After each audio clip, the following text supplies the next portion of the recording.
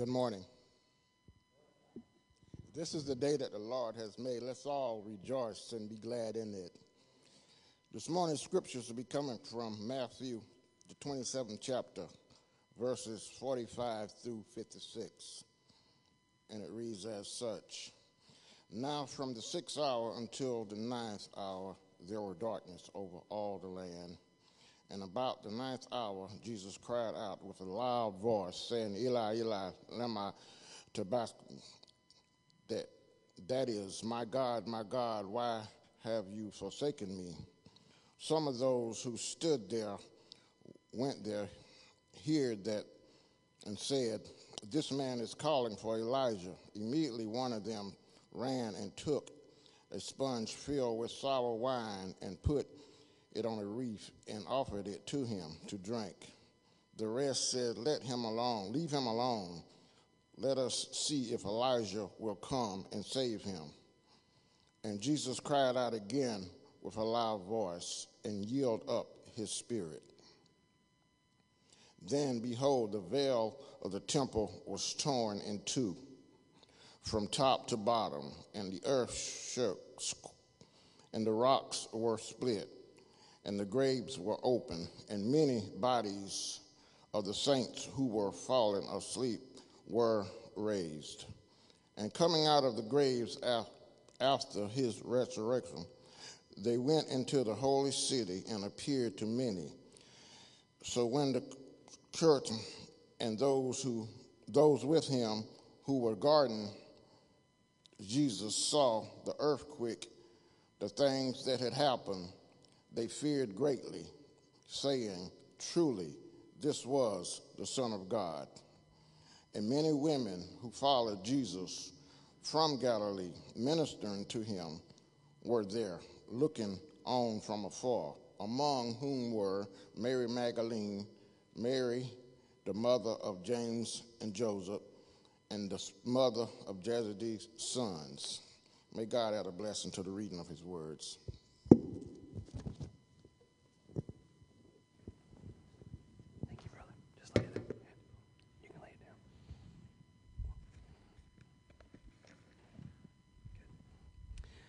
Good. Amen. Thank you, I appreciate it, brother. Well, church family, I'm thankful for this time for us to now open the Word of God and to continue in this time with our series, Behold, 10 Words of Wonder. And I'm very, very excited about today because this message, it's all about the good news. It gives us a sense of peace, what we're going to hear today when we hear news of a loved one passing away that knew Christ. It gives us a sense of peace knowing that no matter what we face in this life, if we are a follower of Jesus, there is a promise of what is to come. It is because of the good news of Jesus and what he has done that we can celebrate and even cry out in here, praise the Father, praise the Son, praise the Spirit, 3 in 1. God of glory, majesty, praise forever to the King of Kings. I don't know about you, but I love that song. And I'm so thankful that we can proclaim that because of what Jesus has done.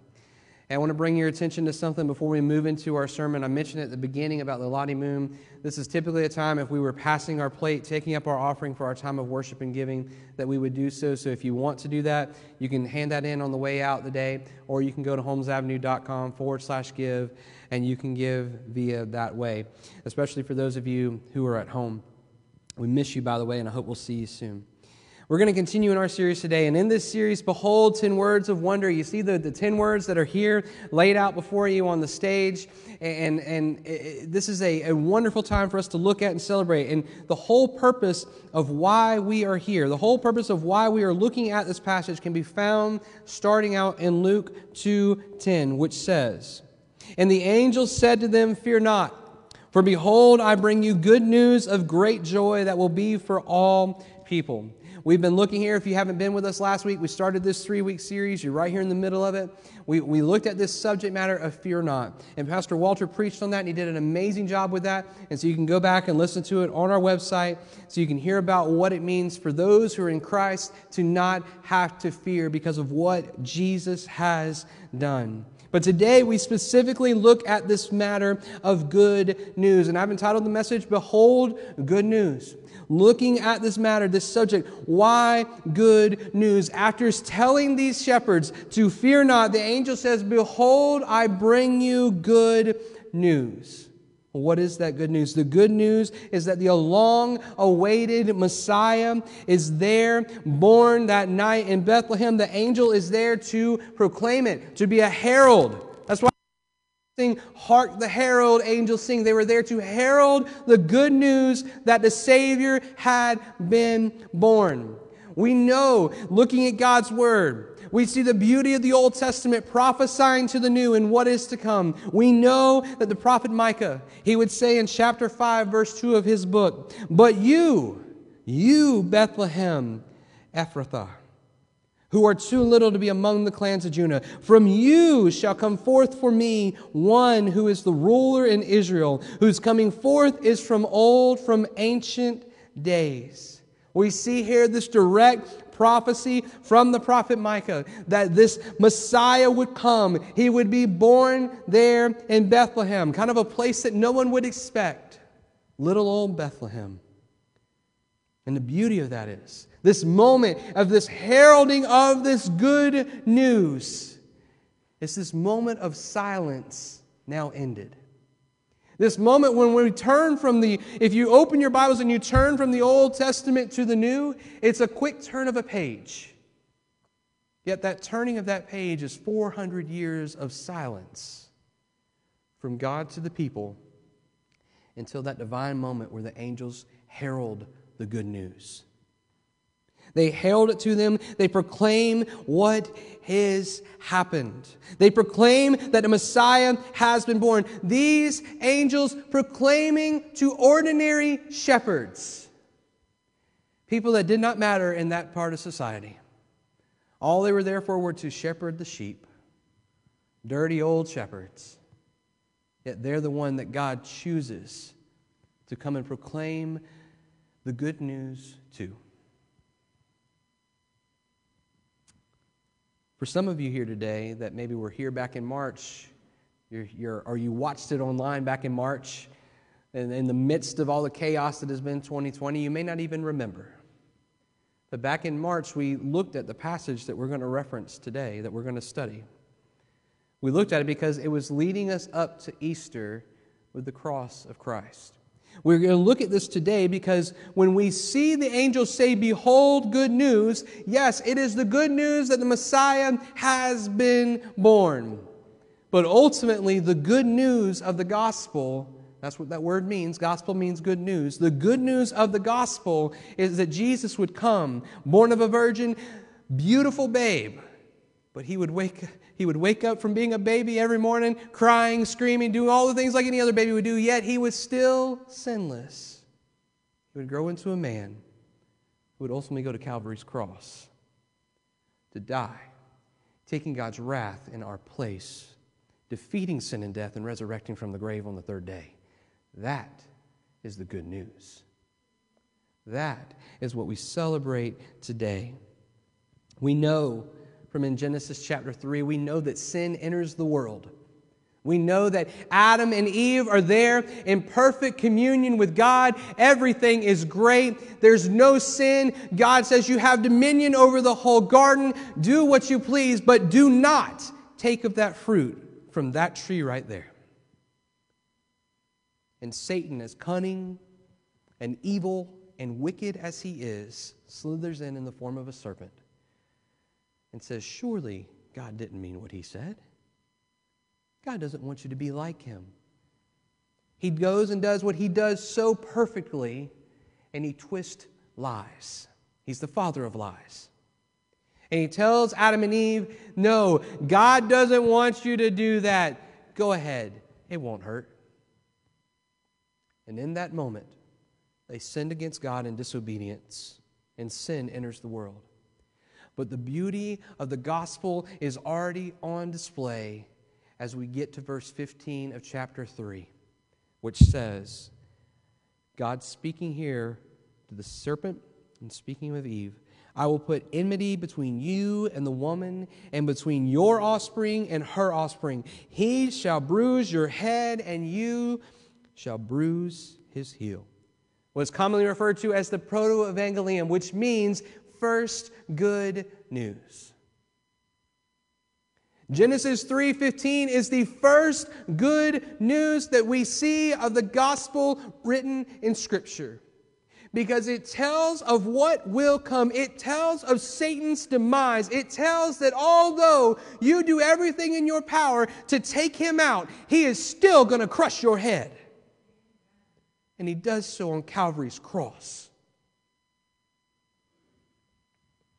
So today, with that said, as Brother Rembert already read to us, we are going to look at the cross.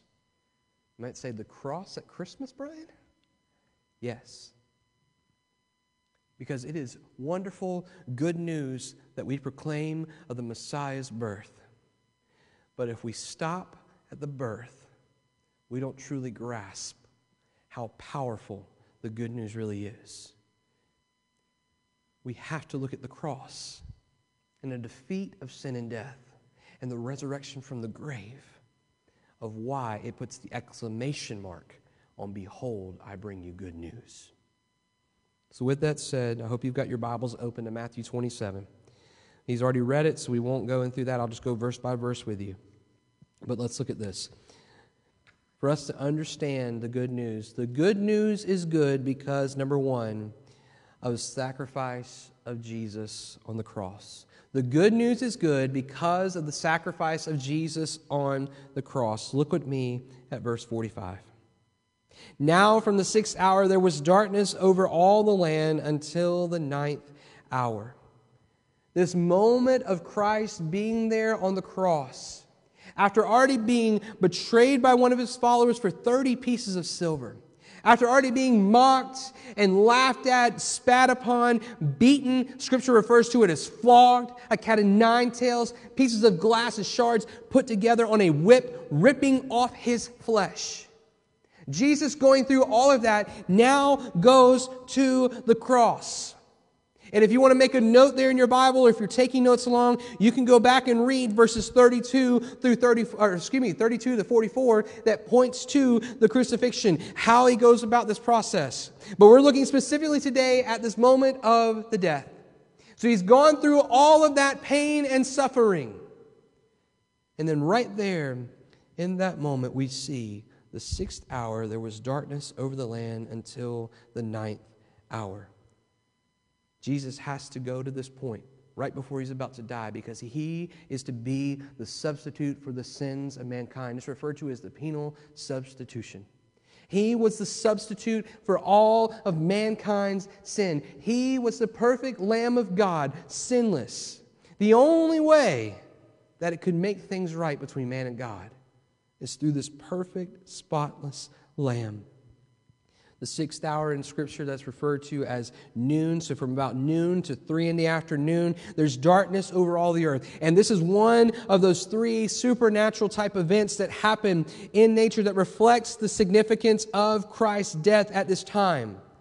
And when it comes there to the darkness covering the earth, we can see this as a sign of God's displeasure with what is happening to his Son.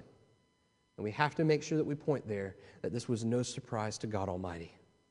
This was all part of his redemptive plan to correct what happened in Genesis 3. This is Genesis 3:15, the proto-evangelium. This is the moment where it hits the climax of the story. This is the moment where the good news is taking place, where Satan's head will be crushed. Verse 46 says, and about the 9th hour, Jesus cried out with a loud voice, Eli, Eli, lema sabachthani. That is, my God, why have you forsaken me? Jesus is crying out there in anguish at this moment Imagine what he's already been through. He's already nailed to the cross. And he's crying out, my God, why have you forsaken me? This is a tie-in if you're looking through Scripture. In Psalm 22, you can jot it down. Just put it in your notes to go back and look at it. I encourage you, read all of Psalm 22. But it's this messianic psalm. And Jesus is quoting the psalmist there. He's crying out to God and saying, my God, why have you forsaken me? Now we have to make sure that we point out something very, very important here. In this moment, Jesus does not lose his divine state. He is still the divine Son of God. He is still the God-man there on that cross. If he was not and he had lost his divine status, the cross does not matter. But we know that the cross does matter. Because this is the Son of God hanging there on Calvary's tree. We understand that in this moment, there seems to be this abrupt kind of something going on between the Son and the Father that makes Jesus cry out to him in this moment. He says there in that moment, my God, my God. He doesn't say my Father, like we see him cry out so many times before. We see all of this happen because in that moment, in the moment while this is taking place, Jesus is literally taking on God's wrath in the place of all mankind. He is dying in the place of man. He is fulfilling the call that God had sent him for. The whole purpose of coming down and being born of the Virgin Mary, the whole reason why the shepherds are in the fields and they're looking up at this glorious scene, the glory of the Lord is revealed all around them. In that moment, the good news is on display on a dark and very sad Good Friday afternoon. What is perceived to be a very dark and sad day. But in that moment, in the midst of the darkness, in the midst of perceived mankind's thought process of what is sad, something so good is happening. Something so good is happening. We see in that moment how, as Paul says in 2 Corinthians 5:21, for our sake he made him to be sin, who knew no sin, so that in him we might become the righteousness of God. It is in that moment where God is putting Jesus there. Although Jesus knew no sin, we must point it out every time we reference that verse. It does not mean that Jesus himself sinned. It means there, he made him to be sin who knew no sin. He is bearing the weight of our sin. He is there as a representative, but he is still sinless. That is why the cross is so important. That is why it is so good. And he does this so that we might become the righteousness of God. So that if we do confess our sins and we repent and we call out and acknowledge him as who he is, we are saved. We then have the righteousness of God when God looks upon us. It's as if Jesus says, Dad, they're yours. They're yours because my blood has covered them. We also see, Paul writes in Galatians 3:13, Christ redeemed us from the curse of the law by becoming a curse for us. For it is written, cursed is everyone who is hanged on a tree. Paul, when he's writing to the church at Galatia there, he's actually quoting from Deuteronomy 21:23 in that verse. You can jot that down as well. Here in this moment, in Christ's quotation of Psalm 22, saying, my God, why have you forsaken me? You have to believe, knowing the Word of God, like Christ does, that those listening and those hearing would be brought to this psalm. Those hearing it, they're like, wait a minute, that sounds a little bit familiar. Well, if you read through to the end of Psalm 22, it ends with this vindication of one crying out. There's beautiful vindication for all of those who know Christ because of what he suffered there on the cross. We know, as I said a moment ago, anyone who repents of their sins and confesses Christ as Lord understands why this is good news. Because Christ Jesus ultimately paid the price for each of us who are in Christ. For each and every one of us who are in Christ. And thanks be to God for that. Verse 47 says, and some of the bystanders hearing it said, this man is calling Elijah. You see, here we see that some of these bystanders are seeing this crying out of Jesus, and they're saying, wait, he's calling for Elijah. And maybe it could be because of the Eli, or because the Hebrew name for Elijah is Eliyahu. But we know that it's not Elijah. We know, and here's why they think that. In the book of 2 Kings, chapter 2, 1 through 12, you can go back and read the story. We know that in that moment, Elijah does not die. He is called up alive into heaven in this whirlwind, and in that moment, that's it. That's all you see of Elijah. And so this tradition that was there, this Jewish tradition, was that they held this idea that Elijah would come and he would rescue the righteous that are in distress. So they're hearing this calling out and they're thinking, wait, he's calling out for Elijah. Let's see what happens. Because there in 48, they say, one of them at once ran and took a sponge. And they filled it with sour wine and put it on the reed and gave it to him to drink.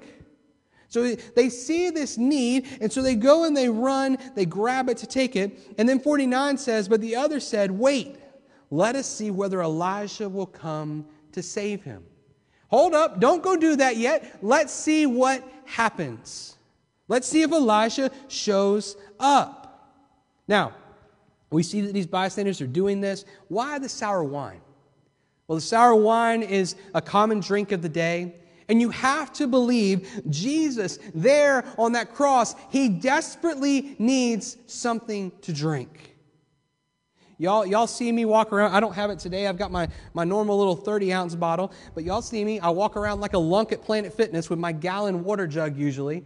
Because if I go without drinking for more than 30 minutes some water, I'm already parched. I can't imagine suffering through the things that Christ has suffered through. And being there on that cross, not having anything. And there in that moment being offered this sour wine. Now, these remaining bystanders, they're telling one of them, wait, to see if Elijah is coming to save him. Now, Matthew doesn't necessarily indicate whether or not Jesus partakes of it, but in John's account, we know these are synoptic gospels, so they lay out very similar stories of what is happening there on the cross. John 19:30 tells us, when Jesus had received the sour wine, he said, it is finished. And he bowed his head and gave up his spirit.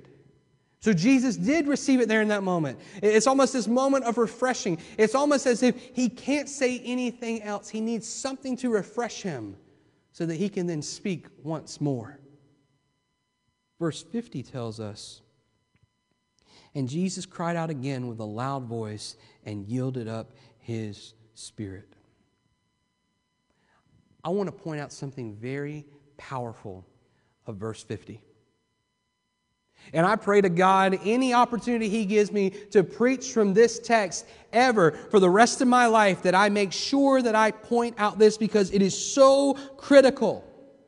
It is so critical for what we see here in this passage. Jesus yielded up his spirit. Jesus yielded up his spirit. The Romans didn't kill him. The people who yelled, crucify him, did not kill him. Jesus suffered. Take on the wrath of God, all poured out on him. And then Jesus, still divine, yields up his spirit. Showing there again that he still has everything under control. He still has it all under control. Even in this horrific time of death and punishment, he maintains this authoritative control over his destiny. We see this even more in Luke 23:46. Then Jesus, calling out with a loud voice, said, Father, into your hands I commit my spirit. And having said this, he breathed his last. What are we seeing there in that moment? Each gospel writer has something a little bit different that he contributes about what Jesus says there in that moment. But look at the beauty of it. Jesus needs something to drink. They give it to him, and then with one last cry, because verse 50 tells us Jesus cried out with a loud voice. Jesus cried out with a loud voice. So you have to imagine, if we're putting all three of those together, Jesus cried out, "It is finished. Father, into your hands I commit my spirit." That is good news. Going through everything that he went through, suffering through everything that he suffered, taking God's wrath in the place of Brian Eyre, taking God's wrath in the place of you. He then cries out, knowing that God's redemptive plan is complete. It is finished. Father, into your hands I commit my spirit. And there he breathes his last.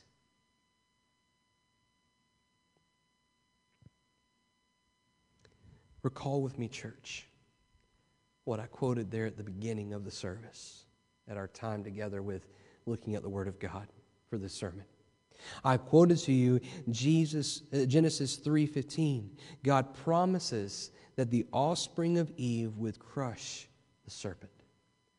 Although he would bruise Jesus' heel, and that looks like a major bruising, doesn't it? The death of Christ on the cross. He would still defeat the serpent. He would still defeat sin and death. Because, Father, your plan is done. It is finished. Into your hands I commit my spirit. This is good news. This is good news. This gospel is good news because Christ Jesus suffered and died in our place. Christ Jesus was sinless and perfect. He deserved no death. Yet he is willing to go and suffer in the place of broken, sinful, jacked up people like Brian Eyre. Like you. He willingly goes and does that. This is good news. This is why the angels herald, "Fear not, for behold, I bring you good news." And as we finish next week, of great joy for all the people. Praise God for this. Amen. Secondly, quickly, following Christ's death on the cross, we see that good news is good, bringing a new reality. Good news is good, bringing a new reality. And I'll just go ahead and tell you, I typed that, misspelled it. It says bringing. It's bringing. Put the G in there and call it a day. Bringing a new reality. 51a, the first part of verse 51, it says, "And behold, the curtain of the temple was torn in two from top to bottom." Behold, the curtain of the temple was torn in two from top to bottom. I love how the gospel writer John, divinely inspired by the Holy Spirit, writes the same words translated to us that the angel says before the shepherds. He says, "Behold." He says in 51, "Behold, the curtain of the temple is torn." It brings this idea of wait, stop, look, marvel at it, behold it. We must behold and marvel at this amazing moment in the story of Christ's death. Because Christ has died, and at the moment of that happening, the curtain is torn. Remember the curtain. The curtain was part of this innermost part of the temple that separated the Holy of Holies from the rest of the temple. And if you recall, the Holy of Holies was only entered once a year on the Day of Atonement by the great high priest. In fact, Hebrews 9:7 says, "But into the second and only the high priest goes, he but once a year, and not without taking blood, which he offers for himself and for the unintentional sins of the people." The whole purpose was on the Day of Atonement for the high priest to go in to offer this to God. Yet in the moment of Jesus' death, after He yields up His Spirit saying, "It is finished," in that moment the curtain is torn in two. It is torn directly in half. It is split. It is gone. Why is it torn in two? It signifies to show the fact to all of us, anyone who would open the Word of God, that God is no longer present in that temple because of what Christ has done. It now gives us access to God, unrestricted. There no longer has to be a mediator between man and God because Christ Jesus has paid the penalty. He has finished it. It is done. That is good news. You don't have to come to me and say, "Pastor Brian, I need you to go and talk to God for me about this." If you are a child of God, bought by the precious blood of Jesus, you have direct access to God the Father. He says, "Come to me. Come who are weary and heavy laden, and I will give you rest for your souls." I will do that to you because of what my Son has done for you in your place on the cross of Calvary. I might get excited today. Thank God for what has happened. This is good news for all because I can now go and cry out to God because I know my Redeemer lives. He has saved my soul, and He purchased it with His own blood. Behold, I bring you good news of great joy. The second part of 51 says, "And the earth shook, and the rocks were split." This moment of Christ's death, creation responds. Creation responds. And for anyone out there that are super scientific and they think, "Oh, this is just a story," I love how God lays it all out for us in His Word. And then we look at legit things that are happening in the world, and we see things especially the fact that Palestine itself sits on a major seismic rock. So earthquakes happen. All of these things take place. It's all a testimony in that moment of the fact that Christ has conquered death and that He will resurrect. 52 tells us, "The tombs also were opened, and many bodies of the saints who had fallen asleep were raised." Get out of town! Here we see the power comes and it opens the tombs of the saints who had passed away. These bodies were resurrected. The bodies were resurrected at the notion, oh my goodness, He's defeated sin and death. The bodies start to raise. Christ's death and resurrection paves the way to those who are in Christ to eventually be resurrected. You and I will be buried in a tomb somewhere in the ground, wherever it may be. If you are in Christ, one day the chief shepherd will appear, as we heard in 1 Peter 5. And when He comes back, boy, you better believe I'm going to get out of that grave. I am going to resurrect from the grave, and I am going to be called up into heaven with Jesus Christ. And the new heavens and new earth will be established. That is good news. That is good news for any who are in Christ and have died.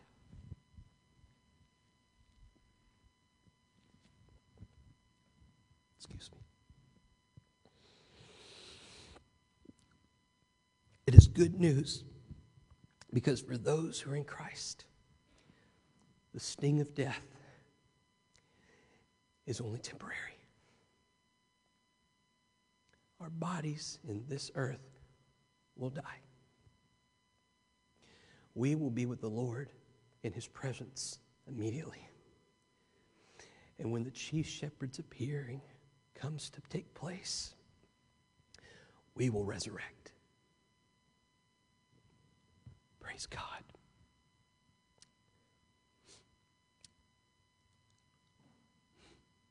Lastly, this good news is good How will you respond? The good news is good. How will you respond? 54. When the centurion and those who were with him keeping watch over Jesus saw the earthquake and what took place, they were filled with awe and said, "Truly, this was the Son of God." The centurion is there doing his job. He's heard all the stuff that's been said about Jesus. He's seen all that's happening. Probably by that point, he's thinking, this has just been way overplayed. Let's get this guy done. Let's finish this. I want to go home. And in that moment, seeing what has taken place, he's filled with awe and wonder. Whoa. Truly, this man was the Son of God. Yes, centurion, you're right. But it's not that he was. He is the Son of God.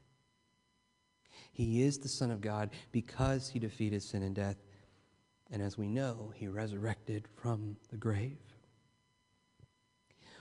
What does the events of the cross, what do the things that we've heard today, what does it bring to our minds, to our hearts? What are you doing with the good news? What are you doing with it? How are you responding to the good news?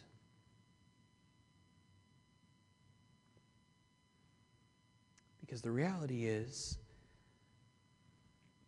as we know from what was mentioned today, none of us knows the day nor the hour of how much longer we have. And I look around this room, and I assume for those that are watching online, it's usually our same typical crowd. And I pray to God that every person within the sound of my voice has a relationship with Jesus. But I'm not God. I don't know that. So I want to urge you, if you hear me right now, if you see me acting a fool on the camera, pay attention to what we've said today.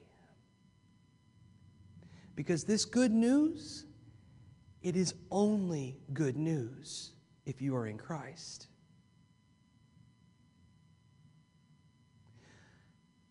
The reality is that our lives do end. The reality is that if we are not in Christ, we are separated from God for all eternity. And to a world outside the walls of this place and social media and all that's around, in 2020, if you say something that's not popular, you're offensive. And that can be looked at as offensive. But I will stand on it till the day I die because it is the truth of God's word. And so I say that urging you, if you do not know Jesus, don't walk out of the building, don't turn off the video until you reach out to somebody and ask, what must I do to be saved? The Bible very clearly says, repent of your sins and confess with your mouth that Jesus is Lord and believe in your heart that God resurrected him from the grave. Then you'll be saved. If you are a follower of Christ, and this good news has kind of just been pushed to the back burner because of how crazy 2020's been, how fearful we are about a virus, how worried we are about what's going to happen next. Remember the good news and boldly proclaim it to the people around you that you love and care for, that God has put you around. Folks, we don't have the time just to waste letting this good news not be proclaimed. I don't know about y'all, but I'm tired of not seeing more people come to faith in Christ. I'm tired of not seeing a revival take place, spiritual awakening break out. One of the things that I'm going to be urging for us moving into 2021 is that we seriously get serious about crying out to God for the people that are around us that are dying and going to hell. One of my prayers is that we are going to get serious about seeing the need to boldly proclaim that and not be worried about any kind of repercussions. Because time is ticking. And there are many people that need to hear this good news. The good news doesn't stop at the cross. We know that 3 days later, Resurrection Sunday, Jesus got up. I love the lyric that we sang right before Rembert got up here to read the scripture. On that morning that you rose, all of heaven held its breath. All of heaven held its breath. This image of this awe. On the moment that you rose, all of heaven held its breath. Because Jesus Christ resurrected from the grave. Breath was taken out of that body, and it came back. And he got up, truly crushing Satan's head. And there's a day coming when Satan will be thrown into the pit, and Jesus will lock the door, and he will never, ever come out. And we will be in the throne room proclaiming the glory of God forever. And if you're like me, I want to see my kids grow up. I want to see them get married. I want to see them have babies. And I long for the day to see those things, but man, I long for the day to be in the throne room crying, "Holy is the Lord. Worthy is the Lamb who was slain." So I'm going to ask you, band, I don't want you to come up yet. I want us to seriously take a moment and reflect. We are less than 2 weeks out from Christmas, and if you're like me, you got a lot of stuff you still got to buy. There's a lot of stuff going on this season, and I don't want us to get to the point where we just let this pass us by. Take a moment and behold the good news. And take a moment in your beholding of that good news and ask God the Father, "Lord, what do you want me to do with this? How do you want me to respond?" For you, it may be, I need to know how to have Jesus as my Lord. For you, it may be, I know the Lord, but I want to see what is next for my life, what He wants me to do. Let's take a moment. Let's reflect. We'll pray, and then I'll have the band come forward. Bow your heads with me.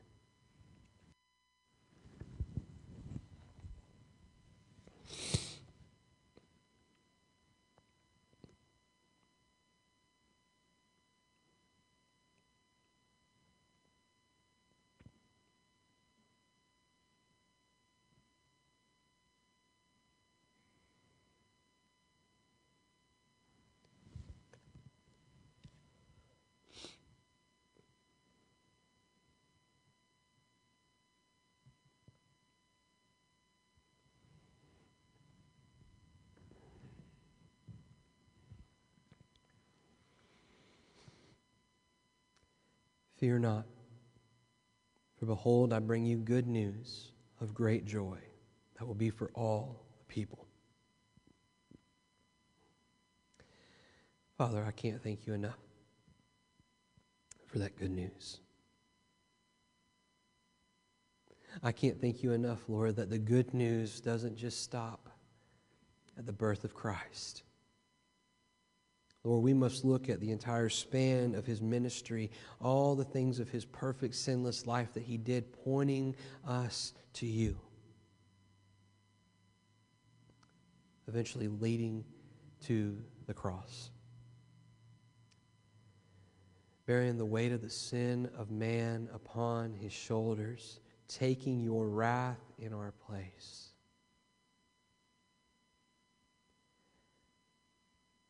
Crying out to you that it is finished, into your hands committing His Spirit and breathing His last. tearing the curtain of the temple in half, giving access to any who would repent of their sin and confess with their mouth that Jesus is Lord, believing in their heart that you resurrected them from the grave, that they are saved and they can cry out to you as Abba, Father. Knowing that after Jesus was taken off the cross, buried, it doesn't end there. He resurrects on the third day, crushing the head of the enemy. Knowing and trusting, Lord, that there's a day coming where the chief shepherd, King Jesus, will appear to establish the new heavens and the earth.